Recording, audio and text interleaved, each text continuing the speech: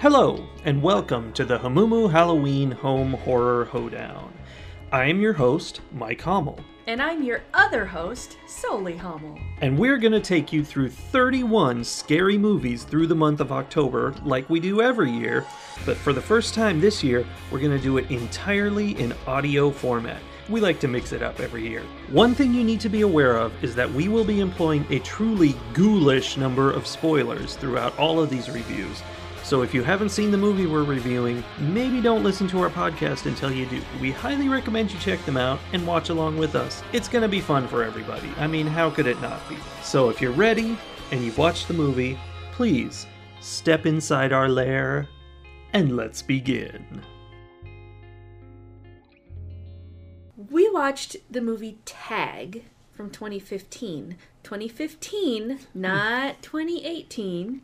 Which we watched earlier this year. When it was in the theaters. But this Tag is a Japanese film. Mm-hmm. It is not rated. We watched it on Netflix. And it's another one with a fairly short running time. It was only 85 minutes. IMDb gives it a 6.1. Rotten Tomatoes critics give it an 83. And the audience gives it a 61. Critics have to understand. Right? Anytime you get something that's a little bit out there, or a whole lot out there, yeah, the critics have to be like, oh yeah, I totally get that. I, on the other hand, totally did not get that. I am with you there. I totally did not get that. So I noticed that you gave this one not just the gore and teen tags, which I think are very appropriate, and the Japanese tag, but fantasy and insane. Yes, it's the first time we've used the insane tag this month, and I'm not sure that that's appropriate, but looking back... It was pretty insane.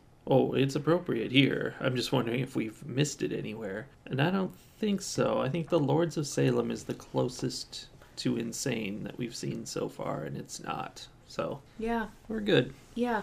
Tell me about the fantasy tag. That's obviously very subjective, but this movie struck me as a fantasy movie, which I'm not even sure what that means exactly, but when people are wandering into other worlds and magical stuff is happening, it's sort of fantasy. Like, I reviewed Insidious many years ago, and one of my complaints about it was, this isn't a horror movie, it's a fantasy movie. Or it wasn't exactly a complaint. Like, it starts out as horror and has a great seance scene, which is super creepy, and I really liked it. And then from there, it moves into fantasy. Like, he goes into this alternate world full of demons, but the demons are like, you know, like the demons in World of Warcraft. They're hobgoblins and such. They're not creepy demons. It's right. Like a fantasy world. And this movie kind of felt fantasy to me. Yeah, I feel like the fantasy element comes through very strongly too, because it's a Japanese film, and it sort of has that like almost anime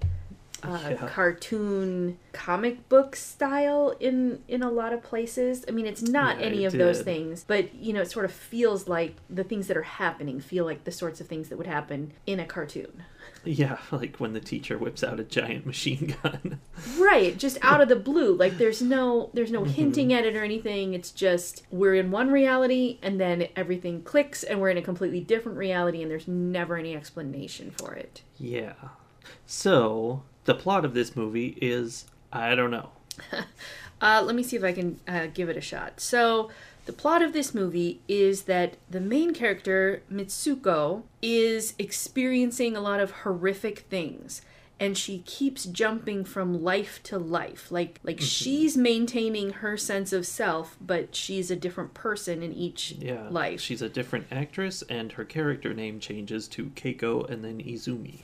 Yes, and there are different people who know her and, you know, different things happening to her and everything. And so basically, she's running her way through all of these lives and trying to figure out what's going on. So are we. Yeah. So this was your pick. It was. What drew you to this movie? I went in search of this movie. I was trying to come up with what we should watch next, and I realized we haven't done any Asian horror this month.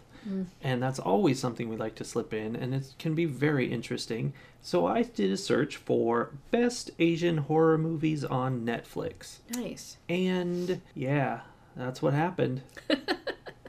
Was this at the top of that list? It wasn't at the top. Actually, the movie at the top was Train to Busan, actually. Ah. And later on the list were, I think, a couple others we've seen, but also above this on the list was something called The Wailing, which I have since last year considered watching, and the thing that puts me off of it is that you're afraid of whales? They spell it differently. Oh. Is that it is 2.5 hours long. Ooh. It is definitely, it's like a mystery and a ghost story, and it sounds of interest to me, but man, it's not short. So, one of the things I've realized this month is that the time spent watching a movie is super subjective.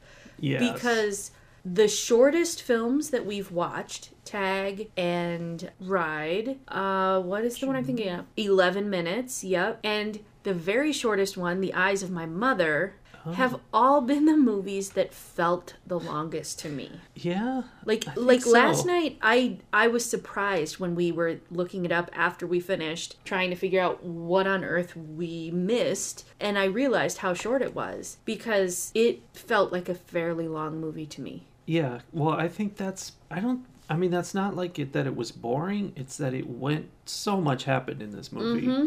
I don't know what it was that happened, but there was tons of it. And that's the kind of thing that can make something feel really long. I've noticed that with like TV shows and stuff too, where some shows would just have a couple things happen and you're like, oh, they dragged it out a whole bunch, and it can be boring, but not take that long. And then other things, if there's 10 different sequences over the course of this hour show, it's kind of exhausting.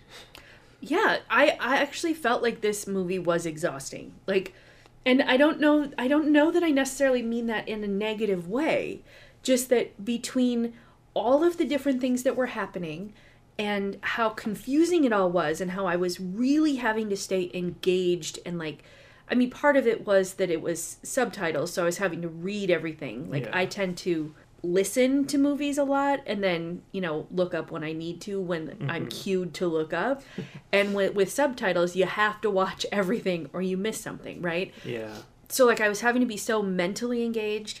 And then she's running through so much of this movie and panting, and there were several times where I started to feel like that constriction in my chest that I get if I've been running too much and I don't have my inhaler. I'm like, I felt like I was having this exercise-induced asthma attack from watching her have to run so much. Well, and that's, if we haven't spoiled this already, this movie is a total art film. I literally don't fully understand even the straightforward events that we watch. The plot of the movie is not clear, even beyond, symbolism and deep stuff.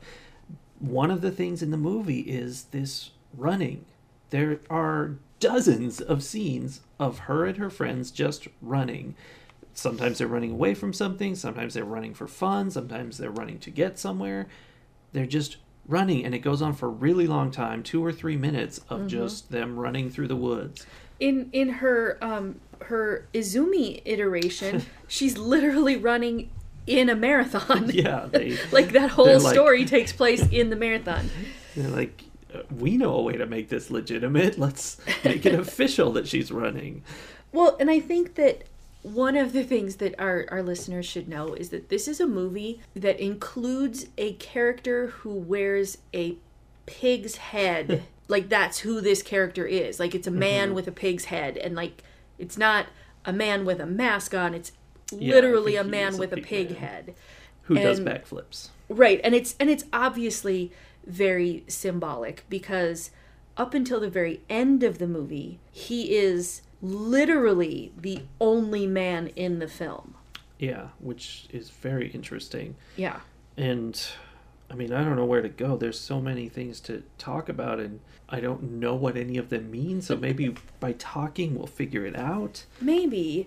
In our readings, one of the things that we've discovered is that people are somewhat divided on whether this movie, whether it's super hateful toward women or whether it's a feminist masterpiece. People seem to feel very strongly one way or the other. And I think it is one or the other, but I'm not entirely sure which. Well, it's so strange because, I mean, there's definitely, like, there's a whole sequence where, for some reason, the wind is acting weird today, and what it's doing is blowing up all these girls', Catholic school uniforms up, or Japanese school uniforms up. Right. It's a like a Japanese boarding school, all girls boarding school, and the wind keeps flipping up their super, super short skirts so that you see their white underwear. And that's either exploitative or it's a commentary about the issue of this kind of exploitation. And I lean in that direction. The commentary? Yes, I'm not super sure like other people are, but I'm leaning that way in part because almost the entire movie there is not one man in the movie, and that means something. That right. And the overall story itself is one of women being subjectified. I mean, major spoilers here, you guys. Like, definitely, if you're thinking about watching this movie, go watch it before you go any further.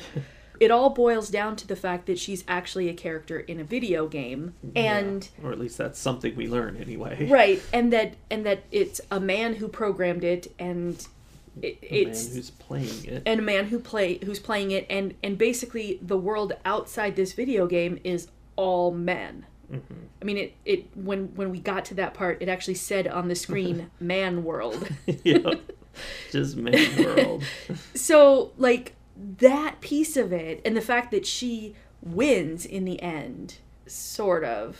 Well, she takes control of her circumstances, and I mean, she smashes up that pillow, right, and possibly kills the guy, but maybe not. Right. No. So at the end, the last thing I wrote was she has escaped. Well, you know what she does to escape at the end? She right. kills herself in the real world, I guess, and in each of the video games, all three parts, she kills herself. So, but like you said, she takes control of her life after having been a pawn in this game. So that makes me lean toward everything else is very intentionally set to make some kind of point about feminism or toxic masculinity or misogyny or whatever. But it's like, it's such a fine line. People complain about the lurid scenes, but that's really not a big part of it. In the beginning it is. It's the schoolgirls, and she goes to school, and the wind is whipping up their skirts, and repeatedly and pointedly they'll like fall on the ground and you can see their underwear, like for no reasonable reason, but it's happens during the course of things, and it makes you think there's probably a reason they're pointing the camera like that. But for most of the movie that's not a thing. Like, then she's an adult in a wedding dress, which is just whatever, and although at the wedding everyone else takes off their clothes, which it goes from like weird. this cheering supportive crowd to suddenly being very aggressive and very they like take all their clothes off and they're like screaming instead of cheering, and there's definitely a transformation. Man, that wedding. But I feel like there's an element of that same sense of taking control within that. Like, even, you know, the flashing of the underwear and stuff is like, I don't know, that the like something about, if you take men out of the equation, then is it really that big a deal? I mean, we're watching the movie, so... Yeah. That's... I don't know. And if they're choosing... I mean, the wind isn't a good example of this because it's not a choice, but if they're choosing, like at the weddings, or at the wedding, the women all take their clothes off, it's a choice thing. No, they're not being forced to do it, except then we find out they're in a video game, so maybe they were... Possibly. I don't know. I mean, there's something to, like, we need to analyze this wedding scene, because the wedding scene particularly makes no sense as anything other than a piece of art. Like, look at this, what does it all mean? Every part of it is symbolic, no part of it is literal. It's nothing except something symbolic. So she shows up at this wedding that she doesn't want to be at or doesn't even know anything about. She's got a broken bottle instead of flowers. She is being cheered on by a crowd of entirely women, and there's not one man at the wedding. she's walking up the aisle to a coffin instead of a groom, which she knows something bad is in the coffin and she's nervous. And then the crowd starts taking off their clothes and switching from cheering her to screaming at her and mocking her and laughing at her. And they're pushing her forward towards the coffin. And then they open it up and there's a pig man inside and they're like, kiss him, kiss him. And he's like, his face is all bloody and stuff. Yeah, it's real gross. She didn't want to kiss him for some reason. What does any of that mean? So there's another element to that wedding, the whole idea of the wedding even, in that when she's at the boarding school, she's very clearly in a romantic relationship with one of the other girls, who is the girl who shows up in all of the different stories. Yes, that seems really important. And so, like, just the fact that she's in this wedding, I mean, even if it was a man, she wouldn't have wanted to be in this wedding because she's not attracted to men, is the impression that I was getting. Yeah. One of the things I read, one of the people's interpretations of this movie was entirely about that. He's like, this is about how hard it is to come out in Japan and how, this is not good for her. You know what? That makes a lot of sense to me because then the wedding scene, so all the other women, they're so excited for her to get married. Like, even before she gets into the chapel, like, all the friends are, like, hysterical almost at this, oh, she's here and she's going to be a wedding. They're, like, squeaking and squealing and they're all excited. And they don't seem to have any sense of what her emotions are about it. They don't care, frankly, really what she thinks. And they are just so excited that there's a wedding happening. And then the audience, all the people, all the guests who were at the wedding seem to sort of feel the same way when she first walks in. And then as she's like slow, being slow and maybe some of the hesitation and everything, that's when they start to turn. Yeah. And they start to force her toward it. And so, it kind of makes sense that like the whole idea of even culturally, but more specifically, the women in the culture are not supportive of this idea. And I don't know, I don't know anything about Japanese culture. So it's, I'm not like making an assessment of how Japanese culture approaches being gay or lesbian, but that's kind of an interpretation of that scene, I guess. Yeah, it's all symbols. Whole stupid movie. Nothing makes sense. But what does it mean? So, I mean, they explain, that there's one scene of exposition in the movie where the old man playing the game, like, flat out tells her, we took your DNA and we made you into a game, which is kind of weird because, DNA based, so it's like it's really her in the game somehow, which is good because otherwise she would just be a character and wouldn't be able to have any of these choices. But he explains that, and that's a little too easy, so that's not what's really happening, even if that is the real plot. So, I don't know. Because that's one layer, and then just above that layer is the whole idea of men controlling women, since obviously that's what that's about. And then we get these other layers of whatever. Well, what's interesting to me, too, is that there are only women within the game universe. There only seem to be men outside the game universe. And so when he's talking about how we took your DNA and put you in the game, like it's sort of, I mean, it very strongly implies that at some point, all of the women in his universe ceased to exist somehow. Yeah. And he managed to save their DNA. He has this like glass terrarium of women, and it's not a big terrarium. Like there's not a huge number of women in there. So I don't know, like what happened? Like where did the women go? Why are they gone? Why is their DNA still there? Like did they leave? Were they all killed? Like I don't know. I have very few concrete thoughts. One thing I came up with when she was Izumi running the race, and then she went into this cave and found a bunch of ring girls, which is to say the girl from the ring multiple times over. With the hair over the face. Yeah.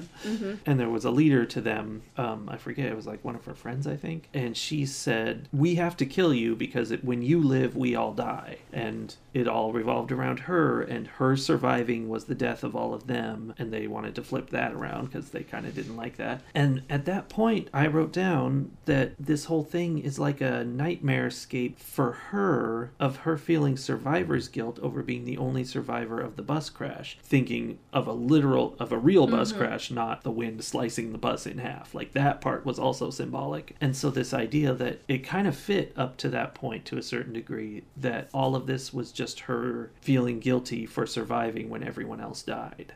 Mm-hmm. But it doesn't. No, and I don't think that's what it was, because I don't think the bus crash was within the game. Definitely. So I was sort of thinking something along the same lines. Sweet. I was expecting that it was going to turn out that all of this, like all of the fantasy elements of it, were her mind processing things. Like that she had experienced a trauma and that she was trying to figure it all out. And, you know, the man with the pig head, and then she ends up in this like really dark, kind of under a bridge sort of feeling place, like the cave area where she meets the ring girls. Sort of felt like a slummy part of town under a dirty bridge. Yeah. And I felt like we were maybe getting pieces of she had some kind of sexual trauma and was trying to process all of that.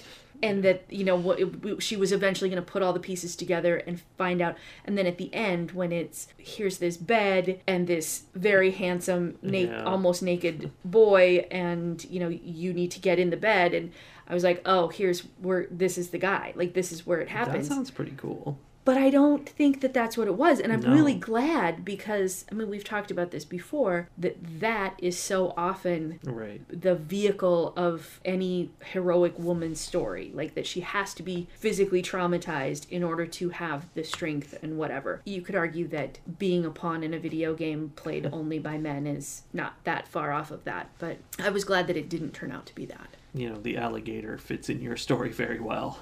Yes. Yes. But I just, man. So we've developed like 5 or 6 different theories of what this movie could be about. And who knows what it is. I suspect that the director or writer, his name is the writer's Yusuke Yamada. That was like a graphic novel or a... Yeah, he based it on that and apparently made it very different from Yamada's novel.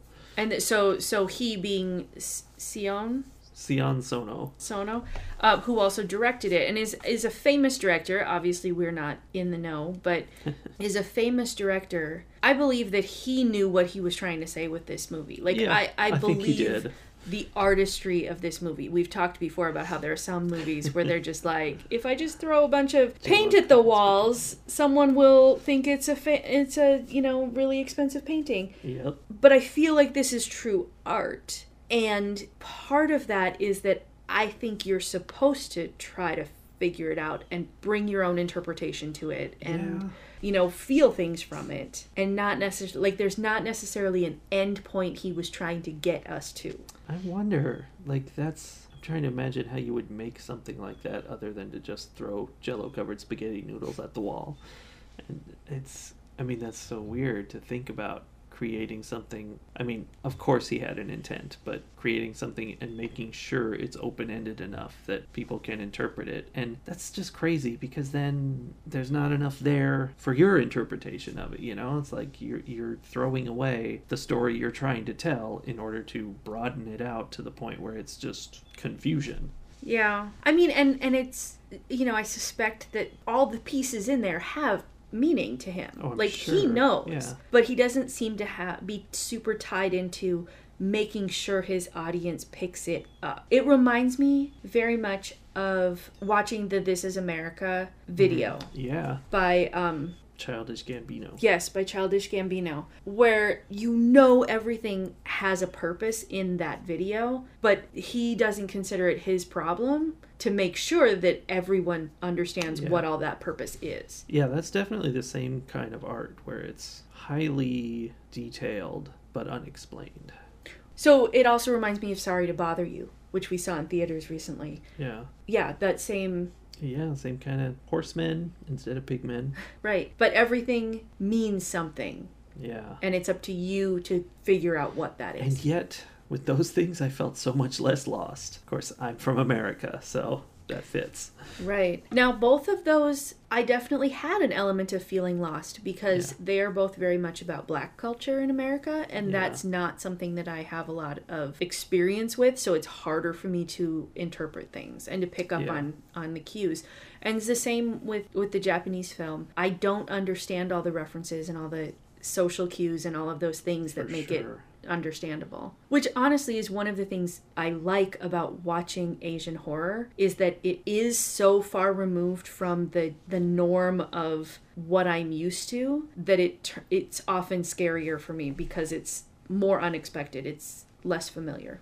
Speaking of unexpected and unfamiliar, that was a problem I had with this movie, is this artsiness of it. It kind of ended up to where, Mitsuko had no idea what was going on the whole movie. She was just terrified and running around. And then Aki clearly did know what was going on and was trying to help her and guide her without actually explaining anything. And it kind of made it so that there wasn't something to grasp onto. Like, I couldn't follow the story because we weren't a party to the story. Aki's standing there going, "You've got to pull these cables out of me," in the most gross scene ever. And she's like, "Why would I do that? How is that good?" And she's like, "You just have to do it." And so finally she did, after a lot of complaining, and it opened a door. But why? So one of the things I noticed when the door was open was that, like, she pulled there was a red cable and a blue cable, one coming out of each arm. And she pulls them and, like, tears Aki apart. And then you can see the two cables, like, as she's walking toward the door, you can see the two cables that are clearly coming from Aki. But then there's also a whole collection of cables just laying on the ground. There's, like, a pile of them, which wasn't ever really explained. And at this moment, the way I want to interpret that is that she's not the first person to have done this, or the first woman to have done this and to have escaped from this game.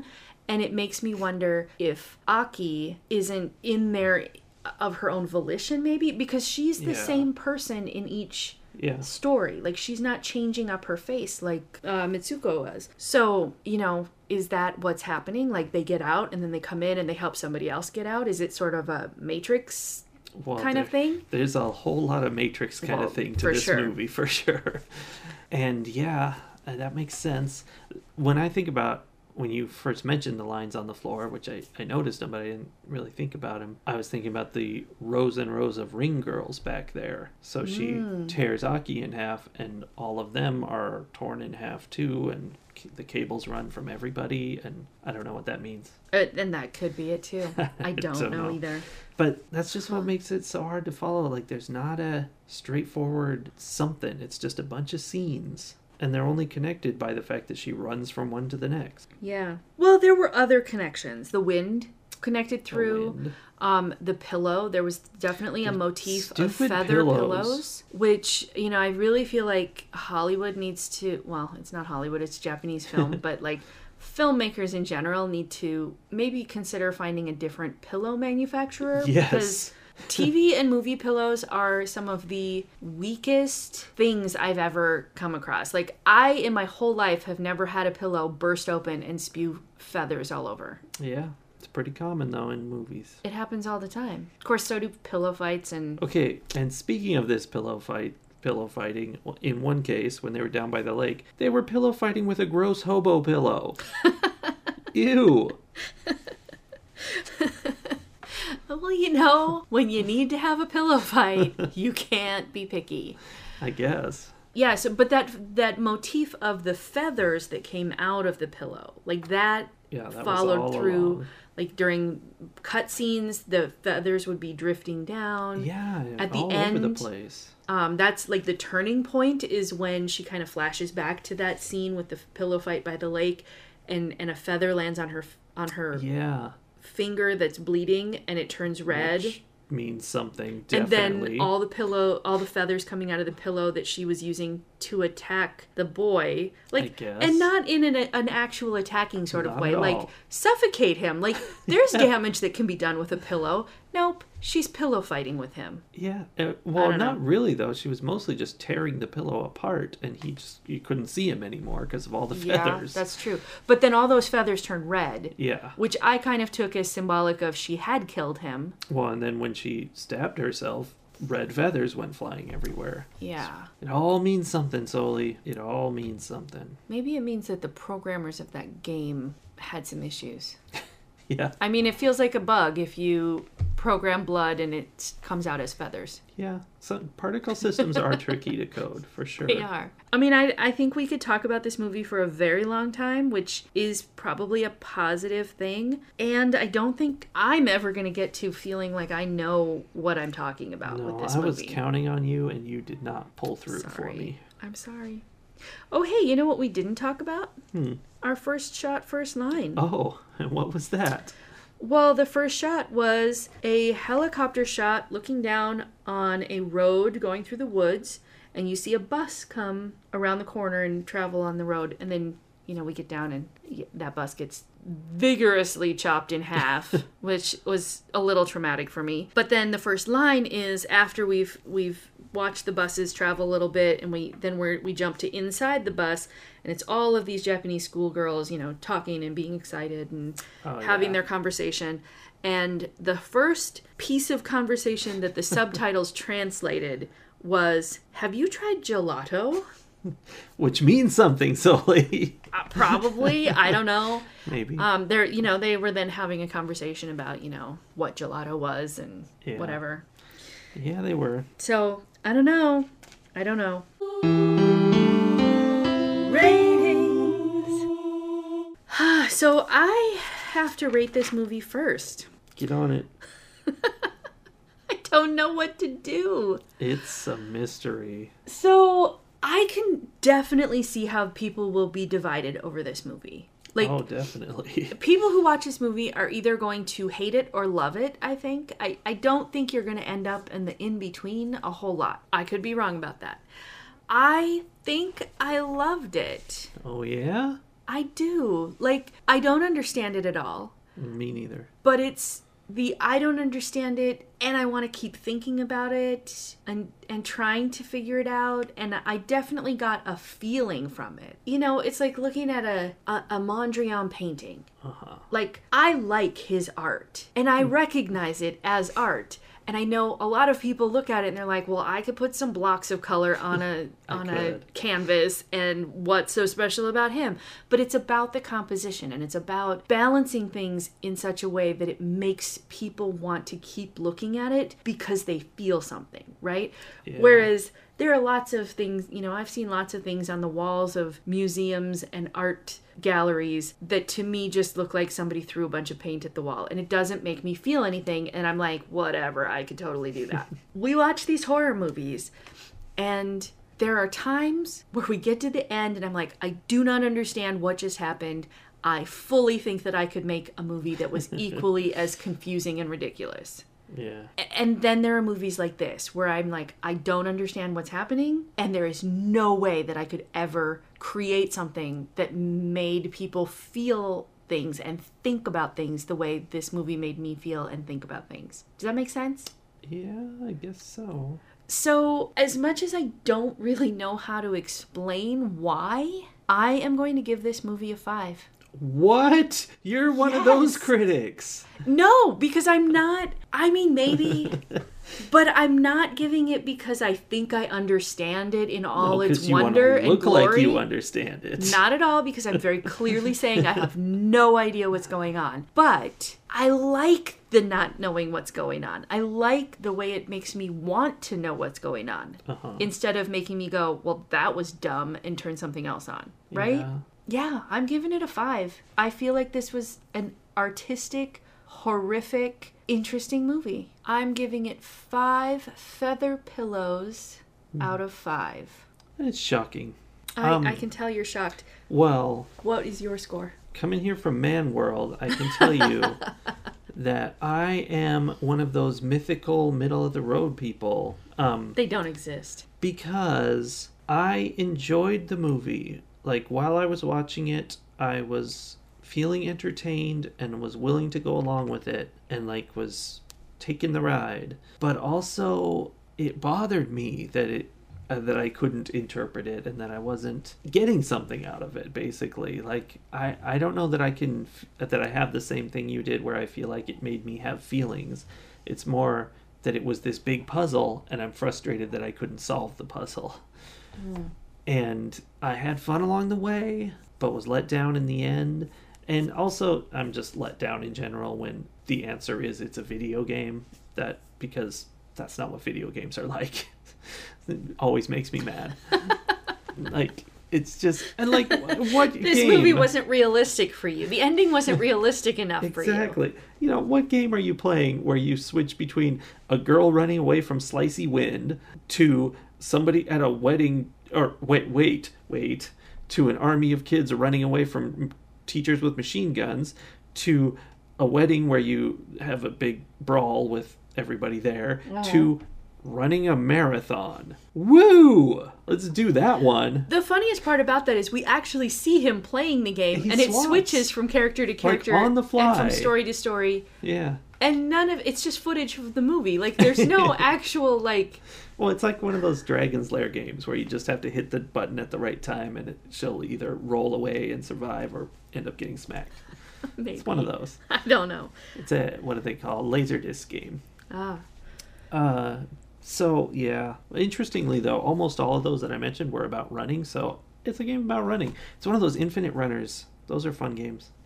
But anyway, that puts me kind of in the middle in that it was enjoyable but let me down, and I don't feel like it was really horror. Like, obviously, you kind of have to put it in that category with the extreme gore that happened, but it never really made an effort to scare you. The mystery of the slicing wind, if that had gone somewhere, that could have been a horror thing. Like, what is this and why is it coming after us? But of course... And why does it only slice sometimes? Yeah.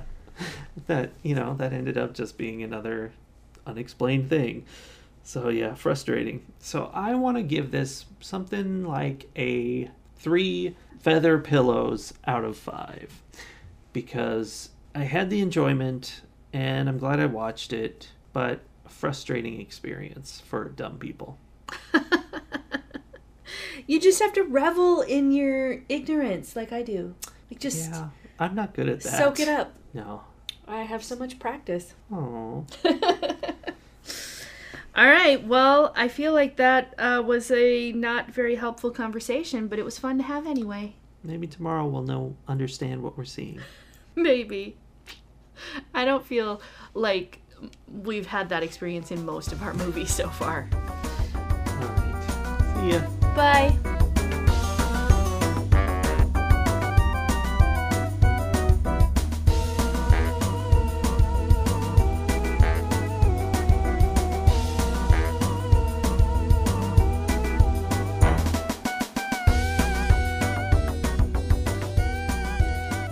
Literally a man with a pig head. Who does backflips. Right, and it's obviously very symbolic